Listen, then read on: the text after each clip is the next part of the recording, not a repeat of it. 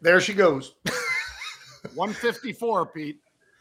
You know, that ain't half bad. We're whistling through through here pretty good. If anybody's curious, John is in the American Lounge. What a shocker, right? I know that. So if we hear somebody in the background going, those on flight 87, we know where it's coming from. Flight number 21 to London will be departing out of gate B55. What was that movie? Wasn't it Up or something like that? Wasn't it? One of those. Up in the Air with George Clooney, that one? Yeah, Jeepers Creepers. Yeah. Classic. A lot of time in airports, man. I end up spending a lot. Yeah. But, hey, welcome, folks, to The Rebel Edge. I'm John Najarian. Yeah. He is Pete Najarian. Mm-hmm. And Jared is putting up all the everything else you see on your screen. Not necessarily the people behind me, but certainly that. What the hell is that? That dancing robot right there. Yeah. That's I all like the Jared. Bulls, the Bears, all that stuff. That stuff's great, man. Well, we always start off with the macro minute. Yeah. So today, Pete, I'll say the market's sort of breathing a sigh of relief. Debt ceiling, which hasn't been resolved yet. Mm-hmm. You know, the president's on his way over to Japan, I think. Mm-hmm. But he's skipping Australia and a couple other things, Pete, because it's so desperate that he needs to get a deal done. A deal will get done, folks, and it doesn't matter because they're going to kick the can down the road. That's the way it always goes. Yeah, it is pretty interesting that the president decided to make this move at this time, John, knowing exactly what was going on, knowing exactly what was happening with McCarthy and where he wants to go. So it is interesting. That is what the market's waiting for, though. It's no longer about earnings. It's no longer, right now at least, about the banks. It's all about, hey, are we going to get a deal? Well, like you said, John, they'll kick it down, but is there any cuts? Are they going to give up anything?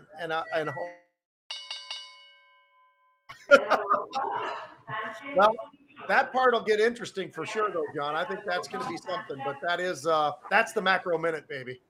That's the macro minute. Now we follow up with fantastic futures.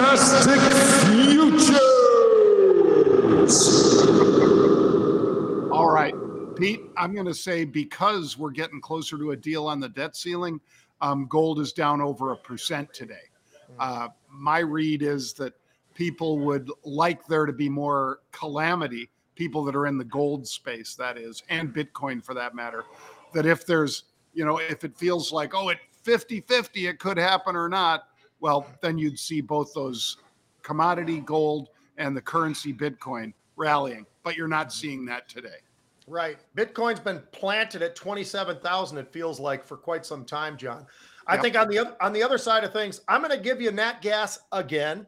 And the reason I am is this thing's on fire, John. We've been talking about it for a while now. And if you just go back not too long ago, early May, we were talking about 216 a week ago. Now it's 255. This is a big move, 7.5% move today.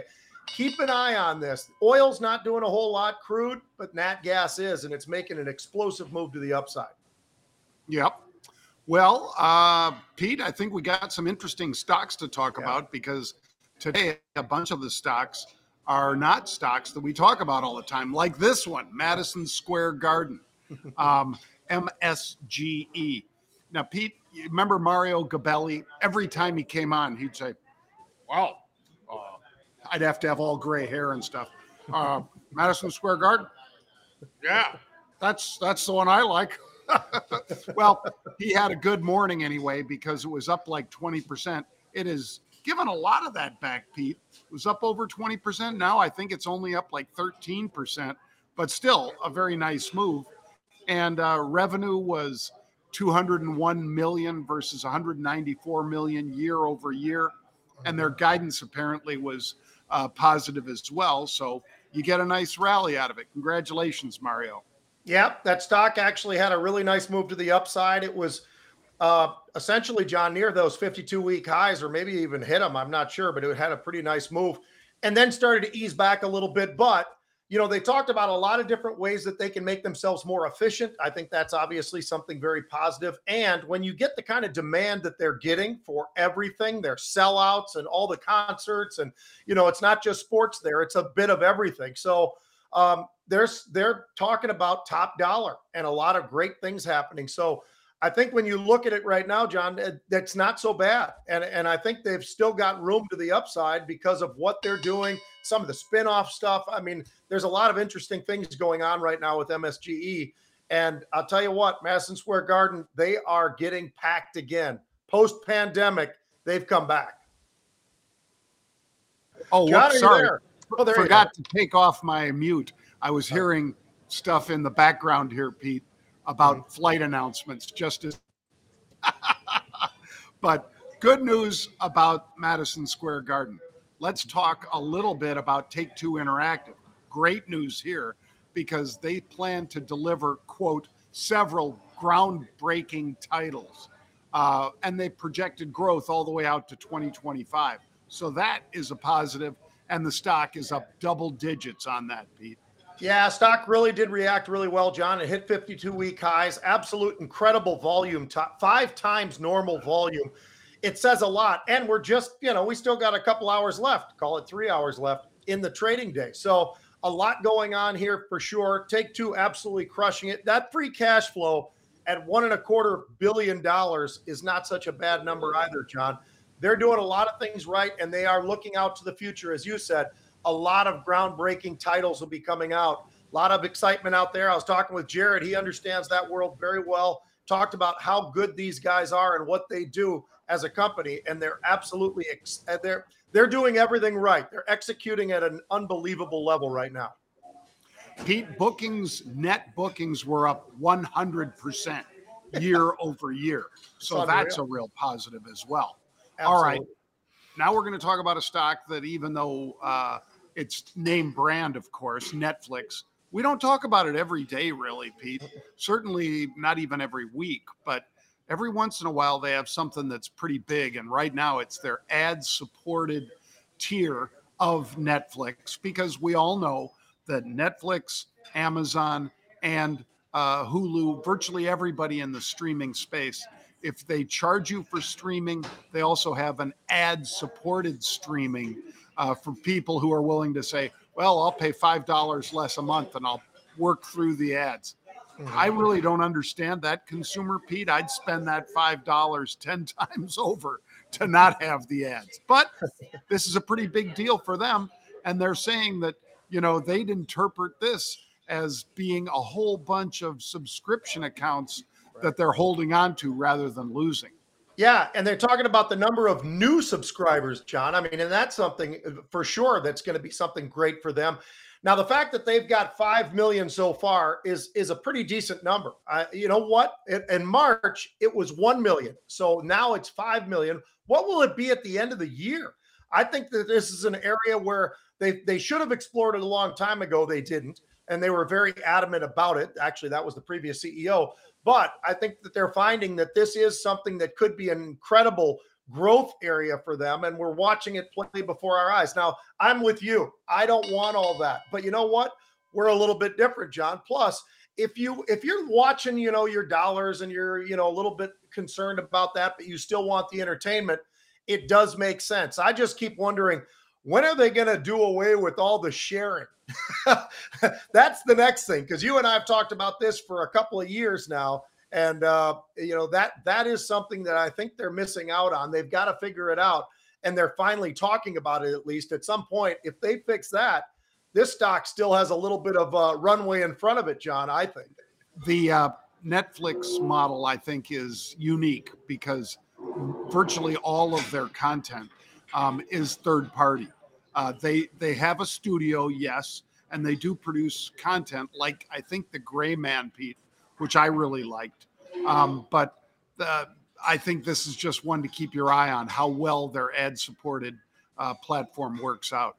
All right, let's hit this one, Pete, because, again, one that we don't talk about all the time, but had some very nice double-digit gains today, was Bath and Body Works, BBWI. They basically raised full year outlook to over what the street was looking for. That's a positive, of course. They affirmed revenue in the flat to mid-single digit decline, however. But apparently they've tightened their belts, Pete, and they're able to eke out a little more profit, even though they have cut the revenue back a little bit. So Right. that's one of the reasons that the stock is moving higher by double digits today. Yeah, nice move. Very, very nice move. Beat on earnings. That was impressive. They talked about a lot of different things, John, but they were saying one thing that is a little bit surprising to me. They have not seen customers trading down. And that's obviously a positive as well, because that would be something that I think a lot of people would expect to have happen. They're not seeing that right now. They also talked about that rewards plan that they've got. 37 million are enrolled in that. So it really is something special. They've done an incredible job. And, hats off to them. They have navigated through a very difficult time, and we'll see. It looks like John's going in and out and in and out. I'm going to go right now. We're going to start with sports because we don't know whether John's for sure in or out, but right now he's off to the side and he will be jumping in. Why don't we start off with the Miami Heat? Now, what they're doing, John, this year, and we've talked about it time and time again as we've gotten into the playoffs of how good these guys are playing, how much Jimmy Butler really has contributed as a leader to this team. They just went up to the Garden and absolutely waxed them pretty good. And on top of that, how about that third quarter? It was a record-setting quarter for them. The Miami Heat had never scored that many points in just one quarter. Third quarter, they scored 46 points on their way to a nice beatdown of the Boston Celtics, who are a heck of a team, great place to play. A lot of people get intimidated by the Garden because of the fans and everything else. Miami didn't do that. As a matter of fact, you go to that third quarter and you go, wow, these guys are really on fire. So what do you think about that game, John? And do you like the Heat in this series? Well, I was reading on CBS Sports, Pete, before the game that they were saying, well, about the best they can hope for is keeping it close, playing in the Garden, all those things that Pete was just saying. And instead of keeping it close, they beat them. Whatever, 123, 116 or something like that, Pete. So it wasn't like a last minute shot. It was, that they stayed with them the whole game and then sort of pulled away a little towards the end. So I would give them all kinds of credit going up to Boston and winning there, Pete. Yep. Tough environment, and they did an absolutely excellent job. All right, now we're going to jump off to FSU football. That's Florida State for the people who don't really follow college football that close. Here's why it's interesting, John. This was a team, a school that was really starting to struggle until they hired their coach, Mike Norville, who's done an unbelievable job. He brought them back to being one of those prominent teams once again. His football team last year was somewhere in the top 10. He's done an amazing job of recruiting, and that's difficult. It sounds easy, but it's difficult, and here's why. When you fall out, those players don't want to go there any longer, right? I mean, they want to be with the winners. So they're going to go to Florida. They're going to go to Alabama and Georgia or Miami or wherever. But this guy brought them back because they were definitely burning out pretty good. They had 10 wins last year. They were 10-3. They had 3 losses that were very, very close losses. This was a team that was on the verge of being outstanding. They were very, very close. Well, they've gone into the transfer portal, and you and I have talked about this, John, basically call it college free agency. And they have absolutely crushed it. They are now ranked number 5 in the portal in terms of those 4- and 5-star guys. Not many 5-star guys out there, but 4- and 5-star guys. They are right up in there. And it's unbelievable what they've been able to do, John, in a very short period of time. How about this? They got a cornerback. They got a wide receiver just today signed from Michigan State, Keon Coleman, absolute baller. I mean, this will be a big addition to that team. A defensive lineman and a pair of tight ends that are both 4-star guys. So they have absolutely been killing it. That's just the top 25. They had 5 in the top 25 that they've grabbed out of that portal. They've done an amazing job. They're going to be an incredible team. And September 3rd, John, you know who they get to play? First game of the year, LSU. LSU is number 4 on the portal. So They've done an amazing job too. That's a great program. That's going to be a fun game. Put that down on the calendars, guys. Well, and that guy Coleman, Pete, Yep. Kean Coleman, I think, something like that. Yep. That's a baller. I mean, Yep. that guy from Michigan State that Pete's talking about, folks, he's 6'4". Yeah. So he's not one of those Mark Duper sort of, 5'9" when they call him super duper. And that doesn't mean Mark Duper wasn't great. He was, Right. but you'd sure like, Pete, to have a 6'4" target if you're that quarterback. And this guy is fast as lightning. So Michigan State, again, nothing against Michigan State, but if I had the opportunity, Pete, to play at Michigan State in the cold or being in Tallahassee, I'd be in Tallahassee. And there's so many great athletes, like you say. And by the way, Pete mentioned it, folks, but kudos to Kelly over there at LSU, because I wouldn't have thought that guy, Pete, really had it in him to go into the portal and draw these players out. But apparently, because of the success they had, because of that big win last year over Alabama and so forth, players are willing to go to LSU, to Baton Rouge. And Coach Kelly is a lucky man right now. Yeah, I'll tell you what, they've got a team. They're unbelievable, John. I have friends on the staff, and Brian Kelly's invited me already to a game. He wants me to come over there and talk and do a few things, which I will be doing. It's going to be exciting. But I'll tell you what, they have talent that is right up there with Georgia, Alabama. I mean, whoever, USC. LSU is really doing some special things. And let's not forget, Brian Kelly did a heck of a job up at Notre Dame, John. And then he got vilified for leaving. I think he really enjoys it down there. I think he loves that Southern barbecue. He loves that food down there. And it's a great place to play. And how about a stadium that they've got?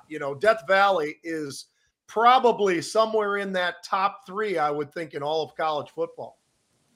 Yep. Well, folks, that's going to do it for this week of the Rebel Edge. We don't broadcast on Friday yet. We do Monday through Thursday. And we thank all of you for joining us. Please go to Pete's Twitter account at Pete Najarian, or me at John without the H Najarian, because that other John Najarian was my dad, our dad. But at JON Najarian or at PETE Pete Najarian. Send us some questions. If we can get to them, we'll do that next week. Bang. Have a great weekend, everybody.